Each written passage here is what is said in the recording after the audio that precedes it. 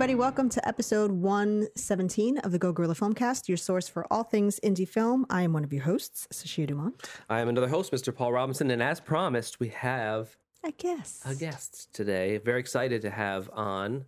Who you be? Hey, it's Brandon. Just Brandon. Just like Brandon. Cher. Yep. That's it. Yep. Just Brandon. Yep. Brandon Douglas. So thank you so much for coming on. Yeah, we're excited to chat with you. How did we? Okay, so what was the story behind this one? Because I remember you showed me the link, and I was like, oh yeah, we got to get this guy on. I follow a lot of like just film sites and stuff on Instagram, and I guess the company you do work for or worked for, I'm not sure, they got tagged in something, and so then I looked at the company and I was like, oh, this is pretty good, and then I started looking up the individual like artists from there, and cool. So I went on your site, and the first thing that I liked was that you were humorous on it. Yeah. On it not being finished. Because that's constant. That's like, I was like, this, he totally gets it. This is so what it's like. Because he'll like redesign the website, and then, a year from then we're like, yeah, I don't like it. Just do it again. I don't like it. And then because we use WordPress, something will update, and then something else will break, and then she'll go on the site, like, how come we can't look at any of our videos? Site's not working. I know, totally. Yeah. So I was like, all right, I totally appreciate that. The website really, I love when people do that, when they just take this unique approach to be it websites or demo reels or something, and just have something unique to say. I think one of the links on your site said a button, and I was like, I love it. Yeah. Basically I've redesigned that whole layout like 5 different times. Yeah. And it's always like, 6 to 8 months, maybe a year, when it's updated. So it takes always a long time. So that, and I was like, oh, let's just try to show a little bit of personality, through the website. So For totally. sure. Yeah. This is, but it looks really good. It's not like some kind of like funny thing where you did and you just slapped it together. It's actually like, designed nicely. Oh, well, thank you. Yeah, well, I'm no designer, but none of us are. Yeah, none of us are. Yep. We all kind of just fall into this. So speaking of that, where did this journey? What do you do? What? What do I do? Yeah, we didn't explain what you do. Fine, we'll start there. Well, first and foremost, I'm a director, but I have been doing a lot of creative directing and editing for Cairo Digital, which is the production agency that you guys saw. And then I have my own, freelance work that I do just for different clients and things like that. So, but yeah, I just do video directing. So nice. That's where I've been at. Now I can start with my question now. Is that okay? All right, good. So where did this all start for you? Like, were you one of those kids that were like running around with like your parents' VHS thing? I guess he wouldn't even have them back then, right? It would have been digital by then. No. You seem way younger than us. Yeah. Yeah. You had VHS 26. As a kid? Wait. Not VHS. Little I thought so. What are they called? The super DV tapes. DV tapes. Yeah. Okay. DV tapes. Yeah. So yeah, actually, you totally nailed it right on the head. I basically, when I was like 11 or 12, I started picking up parents' DV tape cameras and just started making random stuff. Yeah. And then it turned into it became like a hobby, and then it turned into this whole thing. Yeah. So I started doing freelance work at like 14. And then, oh, well, yep. Excuse us. Well, it wasn't good. Nothing was good. It was just, shooting like graduation stuff, or like, some random mom would ask me to come film their child's ballet, stuff like that. So, for like $30. Mm-hmm. So it wasn't anything extravagant, but it was something, and it just most 14-year-olds can't be trusted with scissors, let alone like recording things. So they definitely shouldn't have been trusting me with the shooting, because I did not know what I was doing. But yeah, I mean, it basically just turned into it started as just like a hobby, and then I was like, oh, I can make money from this, and so I started to do more freelance work, and then it started into a passion of just like shooting short film stuff, and moving into more narrative content, short form and then long form. So it's been a mixed bag for a long time, but it's been amazing. So that's awesome. It's a very it's a story I can relate to. For sure. I don't think I remember, but I'm old enough to remember taking 2 VCRs and putting them together and editing that way. Oh, nice. Stuff like that. And like using the right channel for the sound effects, and then the left channel for the music, but you had to cue the music as you were recording from one to the other, and then mix it down to mono, and yeah, it was crazy. The 80s were a fun time. Yeah. If I grew up now, forget it. Like, I don't know if I would be spoiled, or because I wouldn't have that to look back on and be like, when I was young, I had to walk up a hill both ways, blah, blah. But yeah, that's a very relatable story. And I feel like that's the sort of stuff that just kind of grounds you. You know what I mean? Like when you like, and it's not to say that people take this path are any less or anything like that, but I feel like having the roots like that of just struggling and pushing and just doing whatever you can to make it really just kind of adds like a just this sense of groundness to your approach to, you know, how you deal with people on set and how you approach your projects and that sort of thing. And I feel like, you know, it's just more relatable, you know? Yeah. And it's also, I think for me specifically, like going through and like learning things as you go. Because I was never, you know, I mean, I did end up doing film school, but, you know, like growing up, it was like, by the time I got to film school, it was like most of the things that I learned in film school, I had already, you know, learned a good amount of things. But it was just, you know, it's like problem solving. And so, you know, now when I look back at it, it's like, oh, cool. Like, you know, taking a problem, trying to figure out how to, you know, come up with like some weird like creative solution, because you're only given, you know, a certain amount of budget, a certain amount of things. And so you got to make things work. Time or location is always something. Yeah, for sure.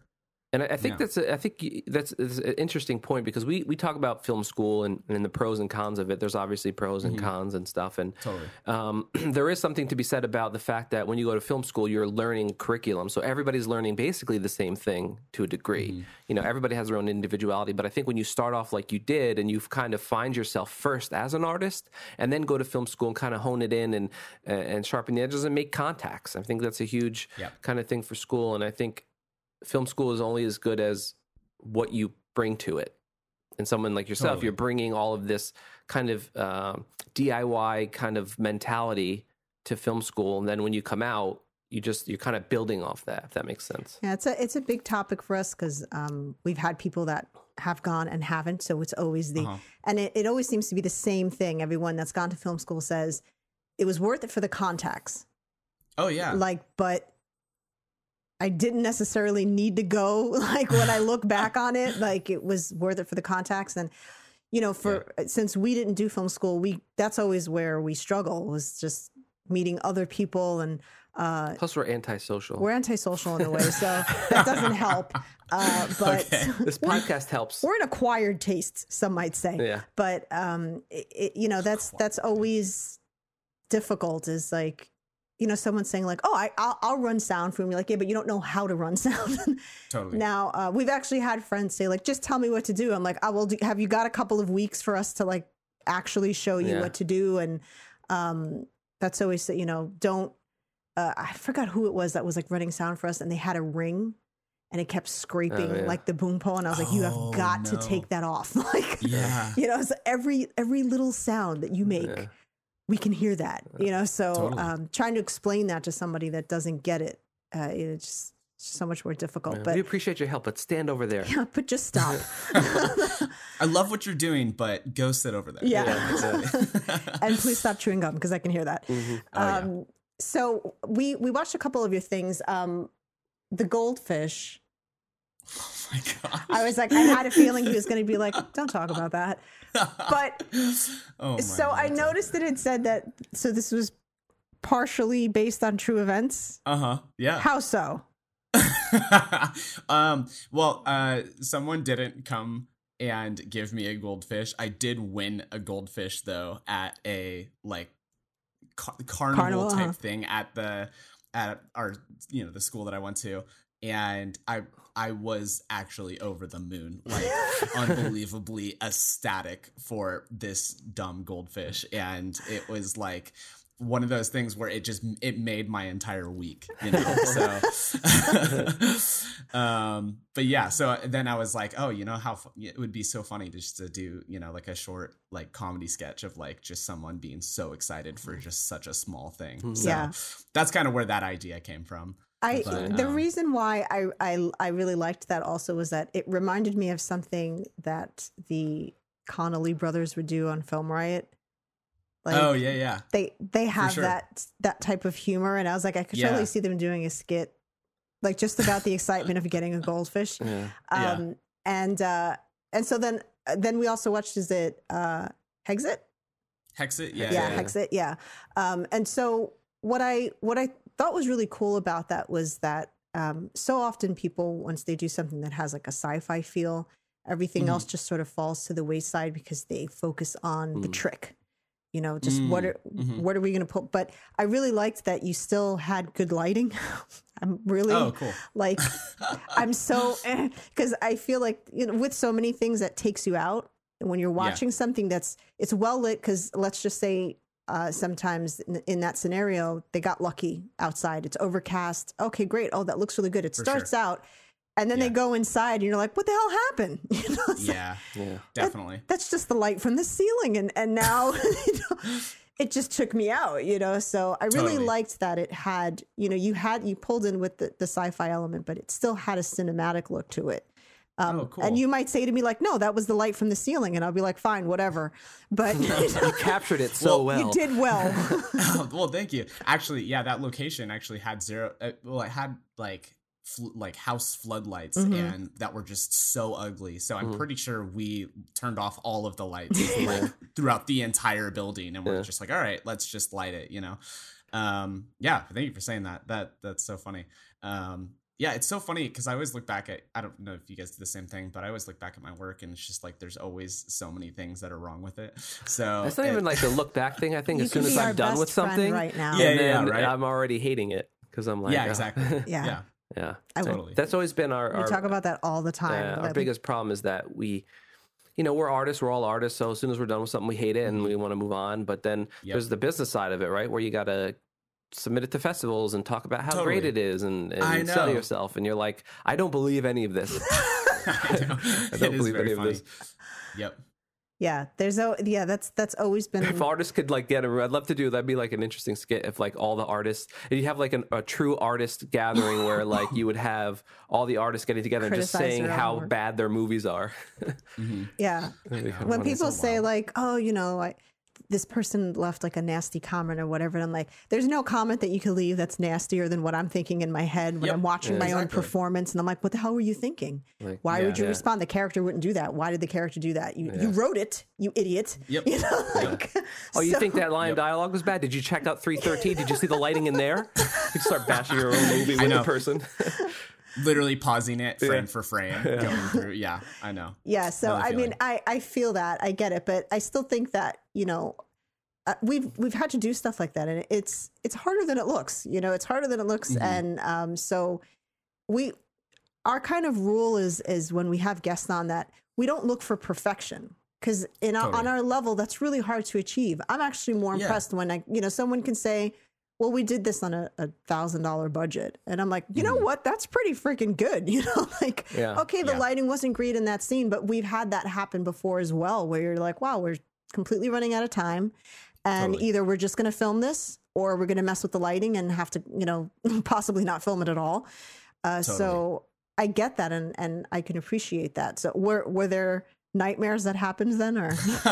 No, actually, not a ton. We were pretty well prepared, like going into it, and so I think that really helped. But I definitely took on too many roles. Like I directed and did, and I shot it and then did all the post on it and everything. The post part's fine because that's super easy for me. I've grown up doing that. But I definitely needed more hands, and I think our crew was like 12 people or so, and then including the actors. So we didn't have a ton of people.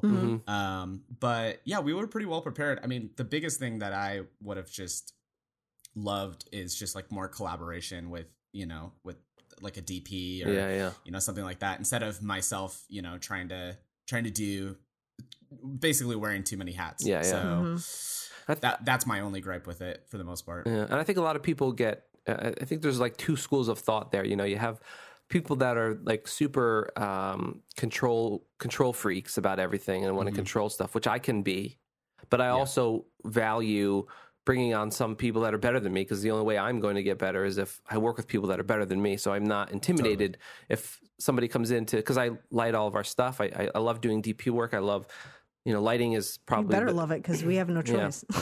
Lighting is probably my favorite aspect of it, to kind of like craft the image of lights and blah blah blah. But but then bringing somebody on that is better than me is something I would to dream. We have Jessica Lee Gagné come in and light my scenes for me. The amount that I can learn, and I can feel. I know in our business, a lot of people can be intimidated by that. They don't want to be like, they're the directors. They don't want somebody on set that knows more than them. And I say, like, everybody on set should be better than me at whatever they're doing. Yeah, that's how I feel.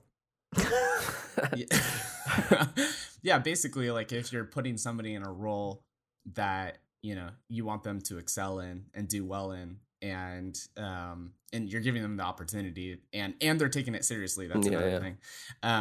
Then you should hope that they're going to be, put in 110% effort and be better than you doing it. Yeah. And if they're not, that's okay too. It's a lot of it's about effort and if they give a shit, because if a lot of times our budget doesn't allow us to go hire the best sound person, but if we get someone that kind of knows what they're doing, and gets under the fundamentals of it, and I can kind of work with that, then that's fine too, because well, one of our sound guys, when we were first started making films together, he got it.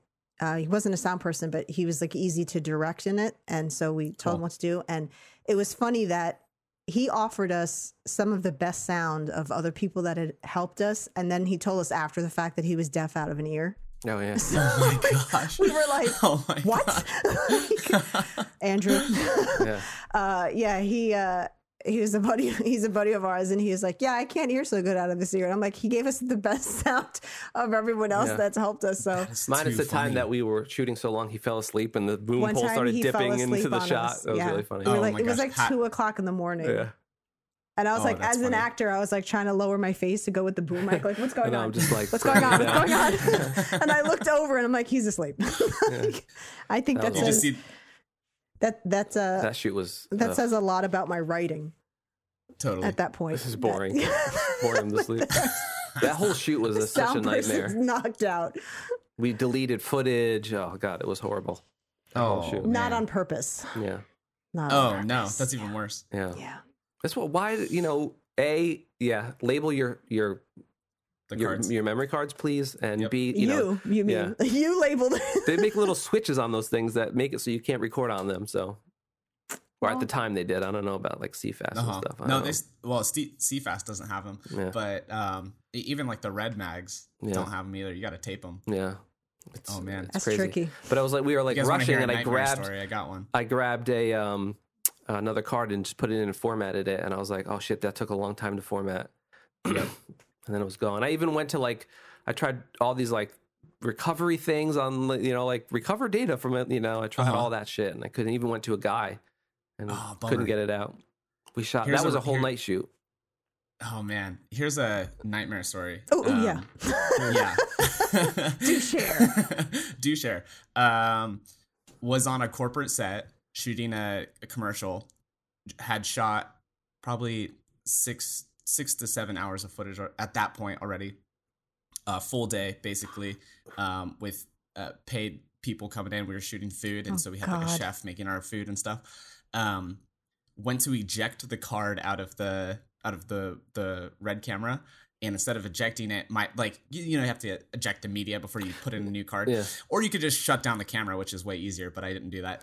I instinctively formatted the card on set with the producer, with the DP, with everyone in front of me watching me do it. Oh wow! And face turned completely white and was literally like a ghost, because I immediately knew what I did. Yeah. And then I was like, nobody move.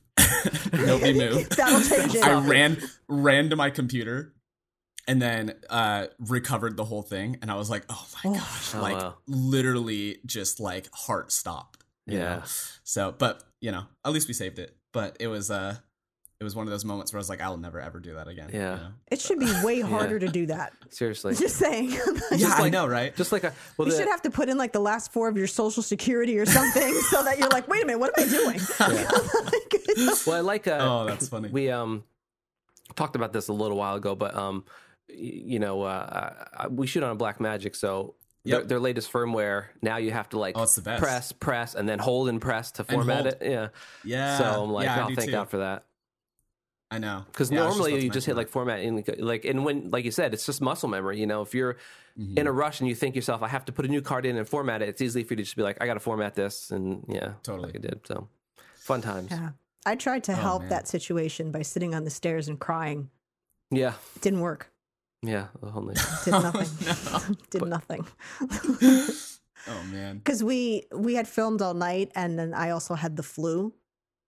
So it was like, where physically I was working, we went through that with the flu and I still obviously it was the next day. So I was like, I just want to die right now. And we have to refilm that whole scene and everything all over again. So you learn that lesson the hard way. And speaking of equipment, segue. Nice. So we invested into our equipment because I have a day job, quote unquote, that I do for a company which isn't shooting. I do like motion graphics, 3D design, and all that stuff. And so my day job, I don't, I'm not like freelance or anything like that. So we invested in our equipment. Do you find, I don't remember where you're based out of. California? Yeah, I'm in Orange County. Do you find that investing where you are, do you invest in your own equipment that you own or do you rent out per job or? For my freelance stuff, and any short film stuff that you have seen in the past, for the most part, besides maybe Hexit, I think I use school gear for that. But everything else has been my own equipment, and that's just been like purchasing things like throughout the years. And just like I have a lot of old stuff that I still use, and then I have newer things. Like I've got I have 2 of the Blackmagic pockets, and so those have been great. I basically I invest in all my gear, and then if I am on bigger budget shoots, I'll rent out. I've got I have a DP buddy of mine who drops some major money on a lot of equipment, and we're friends, and so he's able to keep that friend. Got the hookup, so he's got a van, and he's got all the lights and all the camera stuff, so all the fun toys. So recently, for more of our bigger stuff, we haven't been shooting on any of the gear that I own. It's always been just rented stuff. So, so it kind of a mixed bag to answer your question. Because we noticed that a lot of DPs, I'll say in air quotes, will just invest in a camera, and then then all of a sudden that's their value is because they have a Red or an Ari or whatever it is that they got. We're big believers, and I'm sure you are as well, that the camera doesn't make anything. It could be a Red, it could be a Blackmagic, it doesn't matter. Like story and lighting and all that, performances and all that stuff is so much superior. But we've noticed that it's not so bad now, but it used to be around here anyway, where people would just buy a camera and then all of a sudden they're a DP. And I know. That's the worst. But so like I noticed that happens a lot, and nothing irritates me more. Mostly like with the Red. Like once Red became like the camera to use, everyone was just like, "You're not a DP unless you have a Red." And I was like, "I disagree. 100%. I disagree because I saw what you filmed on that Red, and it was terrible. She had bad lenses. But we hate on Red in a joking way. I mean, don't get me wrong. If somebody's like, "Here's a Red," we'd be like, "Thank you." Totally. Like, wonderful. But it's just it was more the mentality that was going behind that. If you didn't shoot on a Red, that it wasn't even worth watching, and the fact that people were getting into Film Fest solely on the fact that they filmed on a Red, and I was like, why? Like, but look at did you change the lens at all through this entire shoot? And then sometimes we saw stuff that was beautiful. I mean, stuff that you'd see in a theater that you're like, right, got it. But they had like $70,000 worth of lenses, so of course that red looks fantastic, you know. Yeah. So that's something we always talk about because it's like the number one thing. I feel like newer filmmakers, they'd come out and that was the first thing they became obsessed with, buying a red. Totally. But they had no concept of lighting. They had no idea how to light. They didn't know what lenses did what. And I was like, that is way more important. Yeah. Don't even bother about filming on a, $13,000 or $14,000 camera if you don't know the difference between your lenses and that you can't use the ceiling fan as a light. Yeah. Don't do that. Yeah. And that's why I think it's super important to be familiar with everything, right? Shoot on a red, shoot on an R, shoot on a Blackmagic. And, you get comfortable because there is...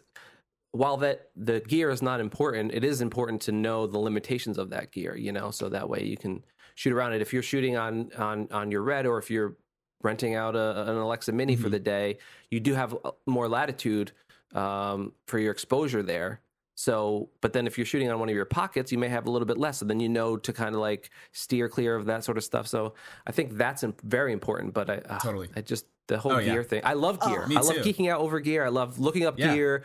That would be so cool to have. Look at this gear. It's blah blah blah. But he loves to come over and be like, "Look, this thing just came out at $6,000." I'm like, "That's nice." Exactly. Look at this light. Put that away. We're not getting that. Yep. But it's kind of like this weird thing of like just loving gear, but at the same time not really caring about it on set. Yeah, basically anybody who picks up a camera and is selling themselves as like a DP with that camera is absolutely soul crushing, because I'm like, you have no idea what you're doing. Like, you have no idea the potential that you have with that camera. And like, that's why I think it's so important for everybody to start on like some sort of DSLR. Because you're you learn all the basics. You're learning composition. You're learning framing. You're learning lighting. You're learning, what makes a good image. What makes, don't clip your highlights. Don't, all that stuff. So, you're learning all the basics. And then when you start to move into like the cinema realm, you've got that fundamental knowledge behind you. That's going to help drive, your story or, any of that stuff. So, yeah. Yeah. Yeah, I went from the VHS. Then big step was for me was when I got a DVX 100, which was like a huge camera back in the day. It had the old tape drive, and it was like one of the first cameras that shot 24. Like it had this, I forgot what they called it, step down thing. So it converted 30 frames to 24 frames by combining certain frames, and that was like a big camera back in the day. Before HD, it was still SD, and so that was fun, but to your point, after that, I think we had a T3i, we had a 6D, and just learning to work within the confines of what a camera can do. So you take that mentality, then you move it up to a bigger camera that has more dynamic range. It's going to seem like complete freedom to you. Totally. If you're so used to hiding the sky or underexposing a bit for the sky or whatever it is.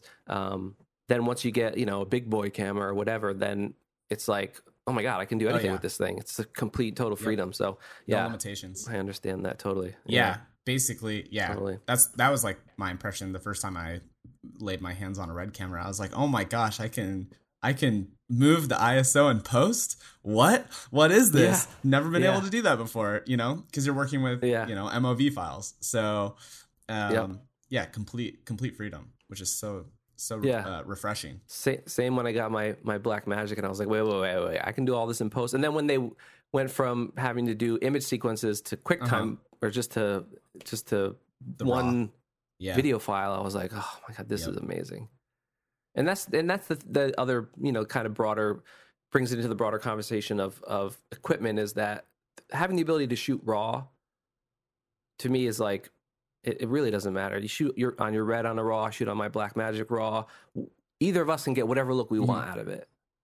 Anything we want, as long as we know how to use it. And I think that's I'm so glad that is a thing. Totally. Wish I had that back in the day when I was like shooting Rec 709 all the time. Good old Rec 709. Good old Rec 709. On my T2i. Yep. Yeah. Totally feel that. So do you write as well? Yeah. Okay, because you wrote I did, Hexit, yeah. right? I wrote Hexit. Okay. Yeah, I wrote the Goldfish. I wrote basic. Or you could say I you lived it. lived the Goldfish. Yep, I am the Goldfish. Yeah. So yeah, I do write. That's like recently has been my new passion. Has been just taking on more of the writing, and then like I've been recently I've been writing like more so in a director's brain, and it's so weird to like go through and be like, oh, I want this shot for this scene, and then I'm like, Yes. wait, no, I need to write it first, like, you know. And so I've got that whole mentality. But yeah, I've been writing a feature for the last couple of months now, so it's been crazy. But yeah, so that's been definitely the new passion, is just trying to pick up that a little bit more. So Nice. Yeah, it's a different way of writing. I put little notes in place. Like I would be a nightmare if I tried to sell a script, because I give way too much detail and direction.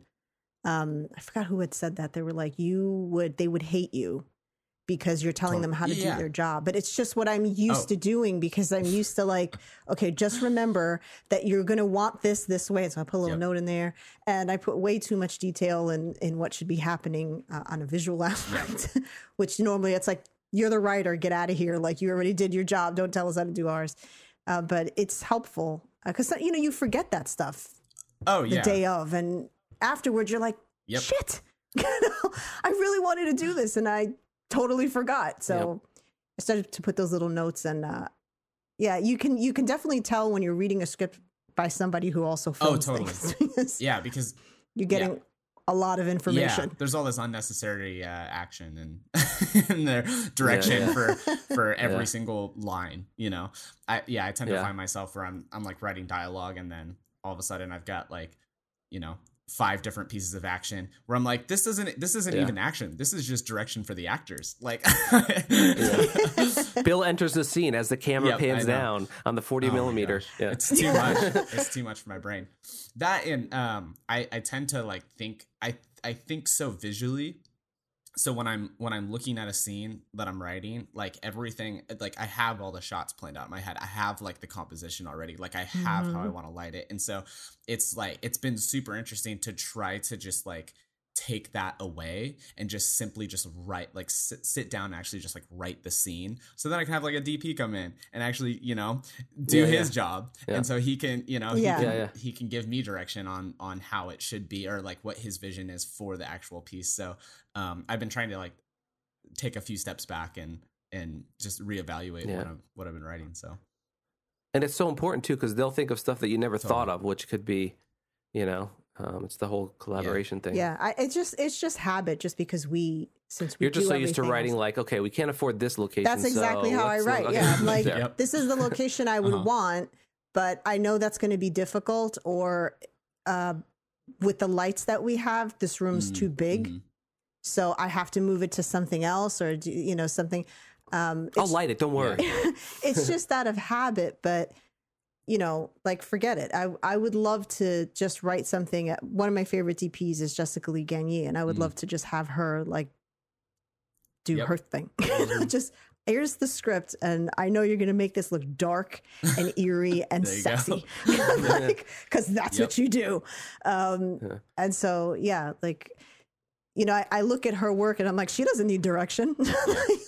That is not somebody that needs me to tell them how a scene should look. She knows how the scene should look. That's why she's great. But I'm just used to having to like work within our limitations. So I do that. And then I do this annoying thing that I feel like when actors read my script, they're like, relax. Okay. Because I'm remembering notes for myself as an actor and what I want the character to do. And then I start doing that to other people's characters. And I've noticed, like, I don't need to do that. If I'm auditioning them and they're good for the part, they're going to figure it out. I need to tell you to look a certain way, or, you know what I mean? And I have to sometimes, like, dial that back. Just like, give them line readings, why don't you? I know. It's so funny. And, like, even coming from, you know, like, you know, growing up, it's like you're, you know, when you're 14 and I've got both my sisters playing the roles, and they have no acting experience. You're telling them how to say their lines, you know, and then you move on, and like now, you know, now I'm working with actual professional actors, and I'm like, okay, so like, you know, maybe you should do it like this, and then I'm like, okay, wait, I should just totally take a step back because they already know what they're doing, you know. So it's pretty funny. All they want to hear is a louder or quieter. Do you want it to be louder or quieter? So, I mean, direction is super important, but you just got to be good with how you're giving them direction. You can't feed them lines, you know. So you want them to interpret it how they want to. So, but also it's like, and I fall into this trap too, where I just let the actors go, which is great to a degree, but then sometimes drives me nuts. They're invested in their character, and they can they're not maybe always aware of the whole entire overall. Totally. Not all of them, obviously. Some of them are, but sometimes what they're doing can affect something later on in the scene that they're not involved with, so they may not see that whole thing. So I think that for me, that's one of the things that I struggle with a little bit, because I want to give my actors so much freedom, that I sometimes do that at the to a fault, you know. Whereas like, well, maybe the scene should have been more aggressive because it leads into this scene, which means this, but I really wanted to let this actor kind of do their thing. And so there's definitely a balance there. He hates to yell cut. He just likes to I just want to let you go and see what you want to do. I like to let the scene play out. Like 20 minutes. Once the scene's done, I want to find that moment after the scene when something may or may not happen. Yeah, no, but like I'm in the scene, and then I'm also playing producer. So I'm like, time is money. Let's just like, let's make our people. Who cares? Cut, no rules.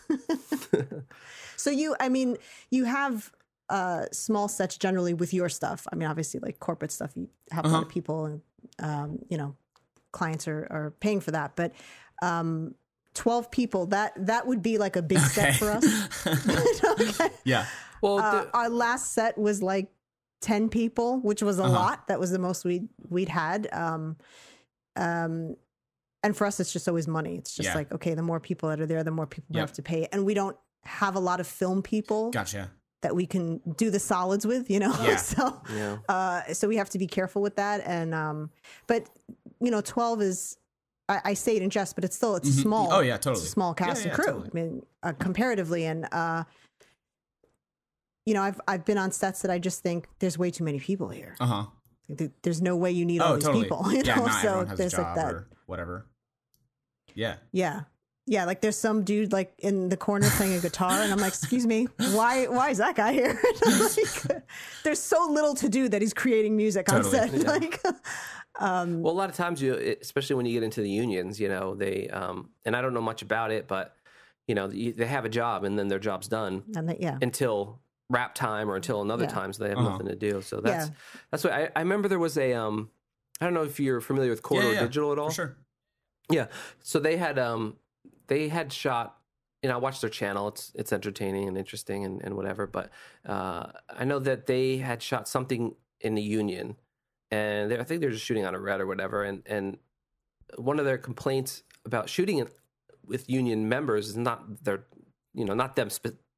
them particularly, but like the rules that go with it.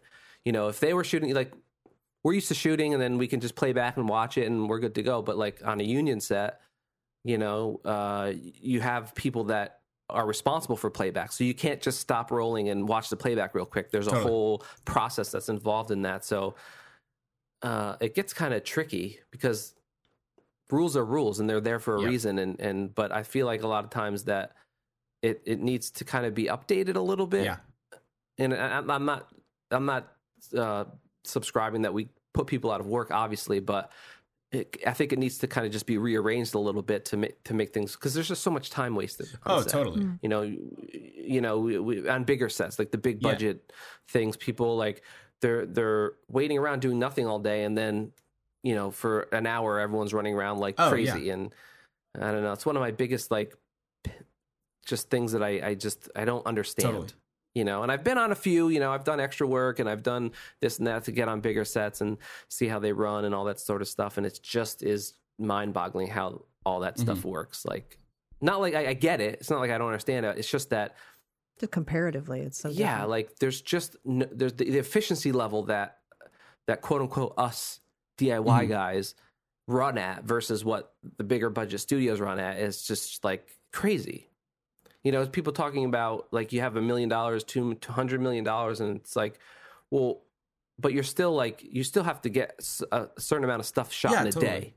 So then, like all that money that you're spending just to be able to like I don't know change stuff last minute or you know I don't know. There's just no efficiency, I guess is my point. And I He's just going off. It drives me nuts. It drives me nuts when I see that because it's like for $1 million I can make 20 movies. You know? Yeah. Yeah. I mean, they may not be as good as $1 million movie, but still. Yeah, it's like it's so funny because all the sets and stuff that I'm on usually we're like navigating around the whole union thing just because it's expensive because you know you have to pay them at a certain rate, and then two, it's like it's a lot of time. It's like, you know, they have to be there at a certain time. They leave at a certain time. You know, there's certain breaks. There's, you know, all that stuff. It's so hard to navigate around, especially with smaller sets because, you know, you want to just be shooting, and you can go for 12 hours without a break and keep going. And then, you know, you've got someone from SAG that has to take, you know, an hour and a half break in the middle of the day and you want to keep shooting. So it's tough. Yeah. But, because then you get in that flow and it's like you want to, you know, on our shoot, I know a lot of times we were just like calling lunch as the day progresses, just see where everyone's at. No, we don't obviously want anyone to be hungry. If you're hungry, eat now. Like, let's just do it now. Like, that's the number one priority. But if everyone's feeling the flow and we're like, let's just get through the scene, we're all like in this moment, you know, that freedom is super helpful too. Well, so conducive even. I assume you obviously deal with a lot of union for your corporate stuff. Were any of your actors on your stuff union? That's so funny. I think it's do we not want to say it? No, it's no lie. We've had a couple of those too that were like weekend. They're like, I don't care. I'm like, all right, that's on you. It's like it's been like a mixed bag. I think for the most part, we really try not to go union, just so we can pay them a certain amount and have them for longer and have them for a certain amount of hours. Every once in a while, we will pick up some, you know, like a SAG actor or something who's really good and we need them to be good on camera.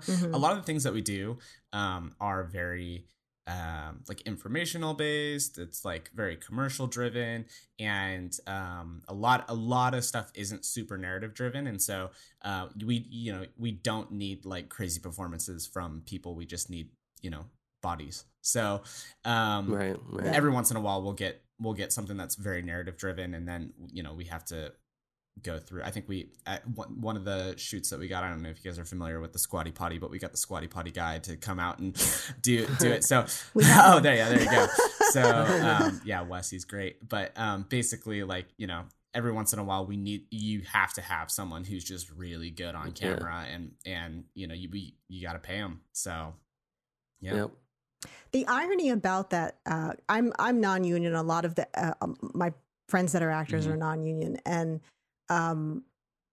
the irony of it is that because SAG is so diligent about, you know, enforcing their rules and all that, it doesn't leave an opening for non-union actors to be on that level. It's not like because they're SAG, they have the ability to act differently than being non-union, you know, but that's how it's viewed. You know, it's viewed in the business as like, well, this person's union, so they're going to get it.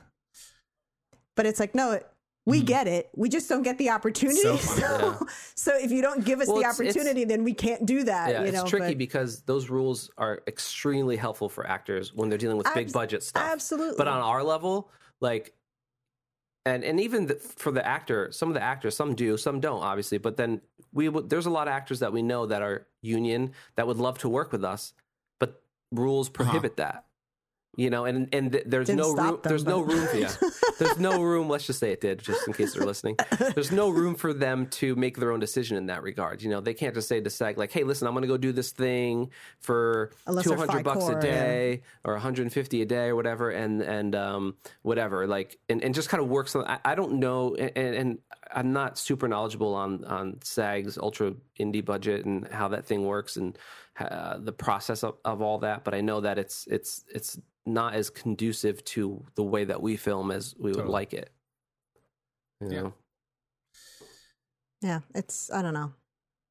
Give us a chance. I know, right? Man. I mean, SAG is not, they're in hot water now because their most recent deal. So Yeah. they're dealing with that stuff. Yeah. Get your Yeah. shit together. Yeah, seriously. Oh boy. So is there anything that you would really like to work on, or so you're working on a feature? Yeah, that's kind of my latest passion at this point. Yeah, it's Is it sci-fi? It's not a sci-fi.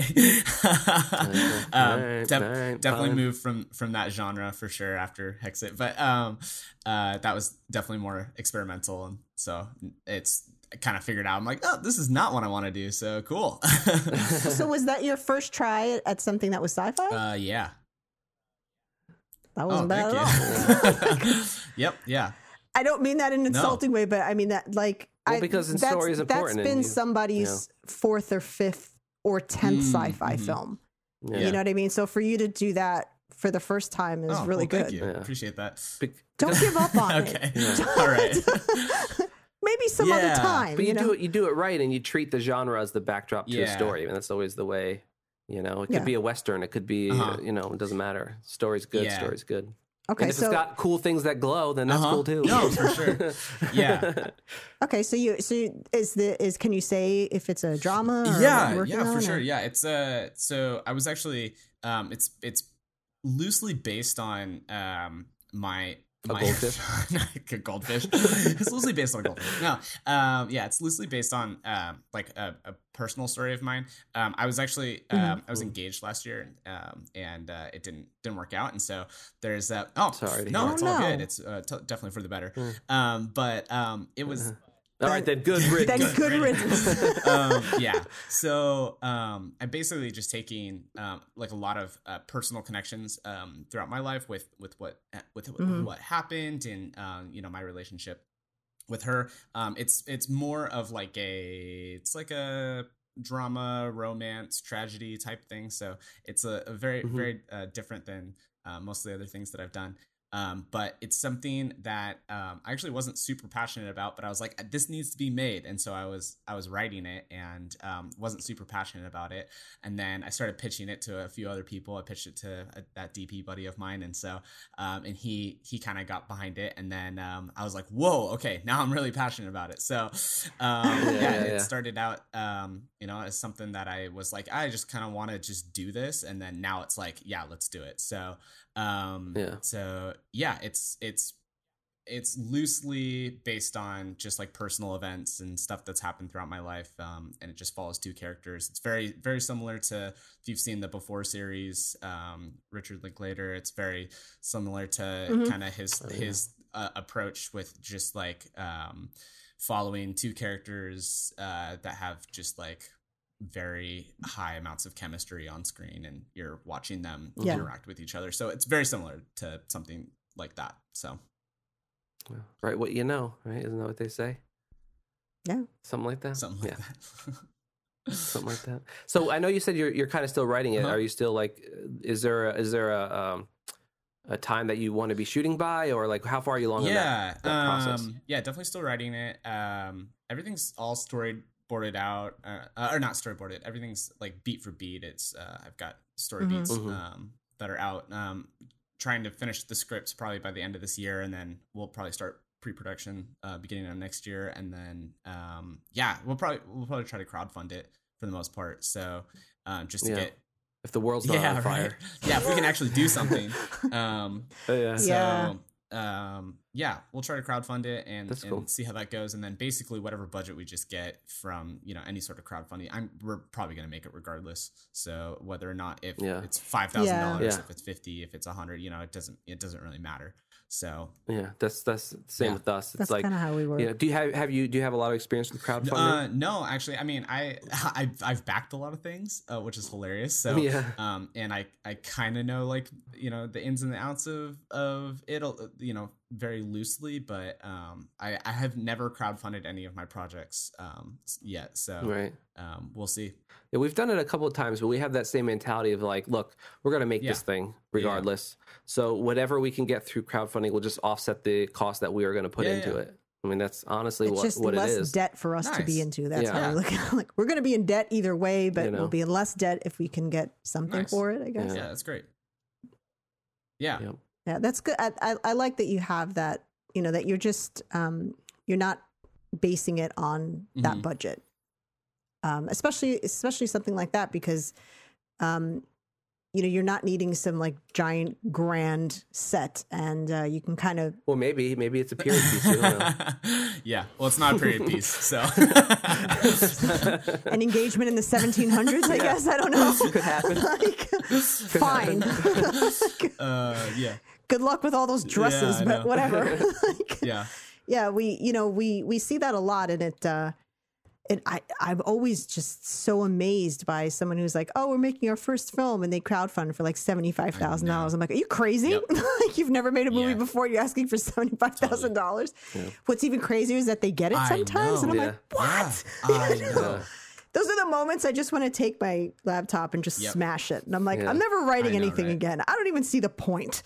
Like, how did you get that? I haven't been on in a while, but I used to go on and like look for interesting stuff and fund it. And I always love to see like when people go on and they're like trying to fund them buying a camera to make movies with their friends or something like that. Yeah, and they'll get it sometimes. That's the thing. Yeah. Was it like those two guys that got like the sandwich guy? Remember the sandwich guy? No. He went on, I think it was Kickstarter, someplace, and he tried to raise like $15 for a sandwich, and he ended up getting like 50 grand or 100 grand or something like that. That's stupid. Of course. I was talking about the two guys that like crowdfunded, and I forget, they got an obscene amount of money. I think it was like $100,000, and they never made the movie. They just recorded themselves blowing the money on yachts and shit like that. Oh my gosh. And that some backers were actually like, cool, at least we got to see where our money went. And I was like, I know.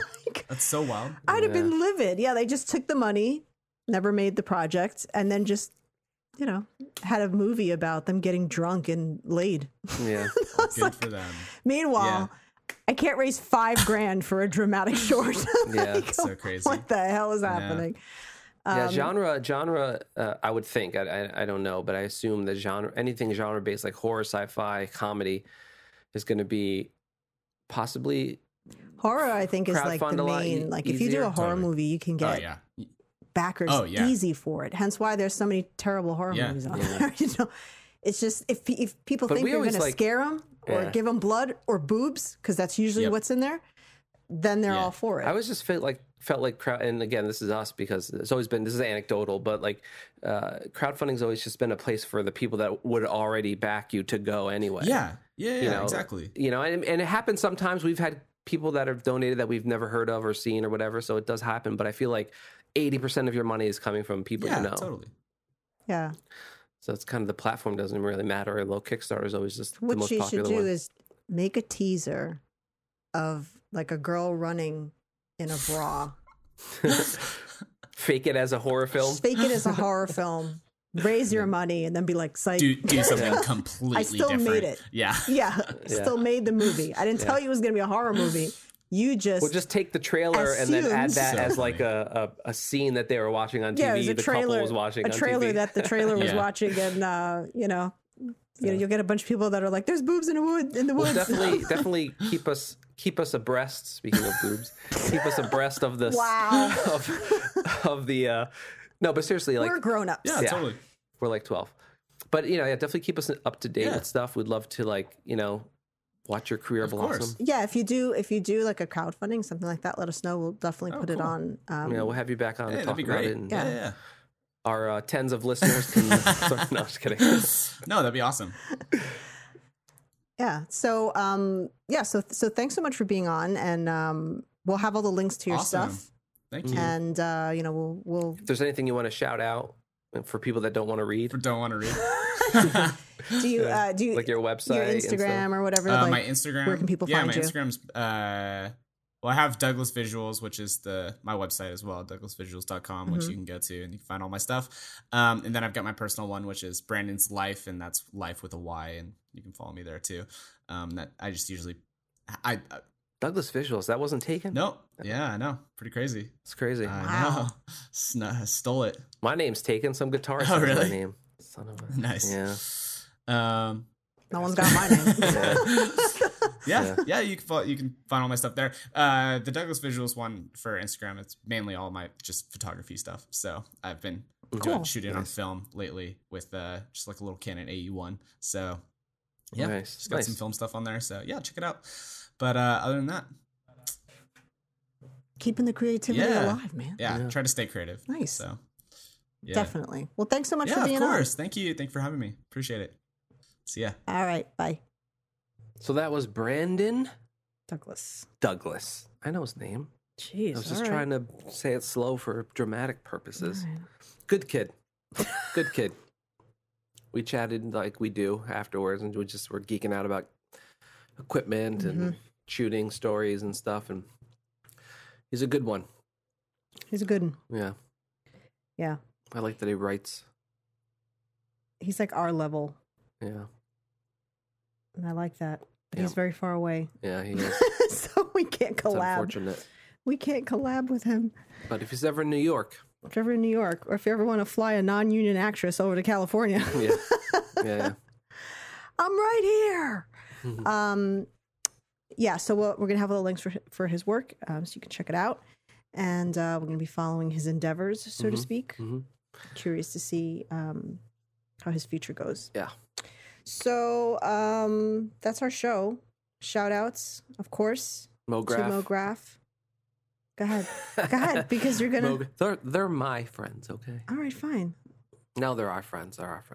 I just kid. Yeah, that's fine. Whatever. I don't need to be part of your crew. So, all right, you can do the rest. It's fine. Oh, thank you so much. You're welcome.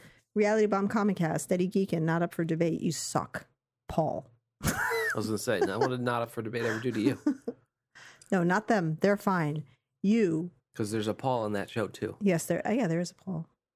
But I wasn't talking about him. I was talking about your suckage. He doesn't suck. I suck.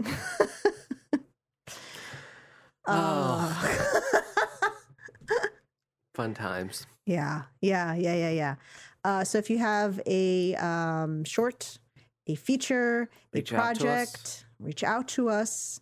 Instagram is probably the best, although you can also email us. We often respond there as well. Yeah. And, And through the site at GoGorillaFilmcast.com. Yes. At Go Gorilla Film on all the socials. We're in post at the moment. So we have our guests kind of spread out a bit. Yeah, post is going. It's going. I'll say that. So we, I don't know what to promise you for next week. You'll get what you get. That's just kind of how probably, if we don't have a guest, function. You'll hear me complain more about. I don't want to get into the post thing now, but by next week I'll probably have a lot more to complain about with the editing. It's possible. Very true. Yeah. Bye.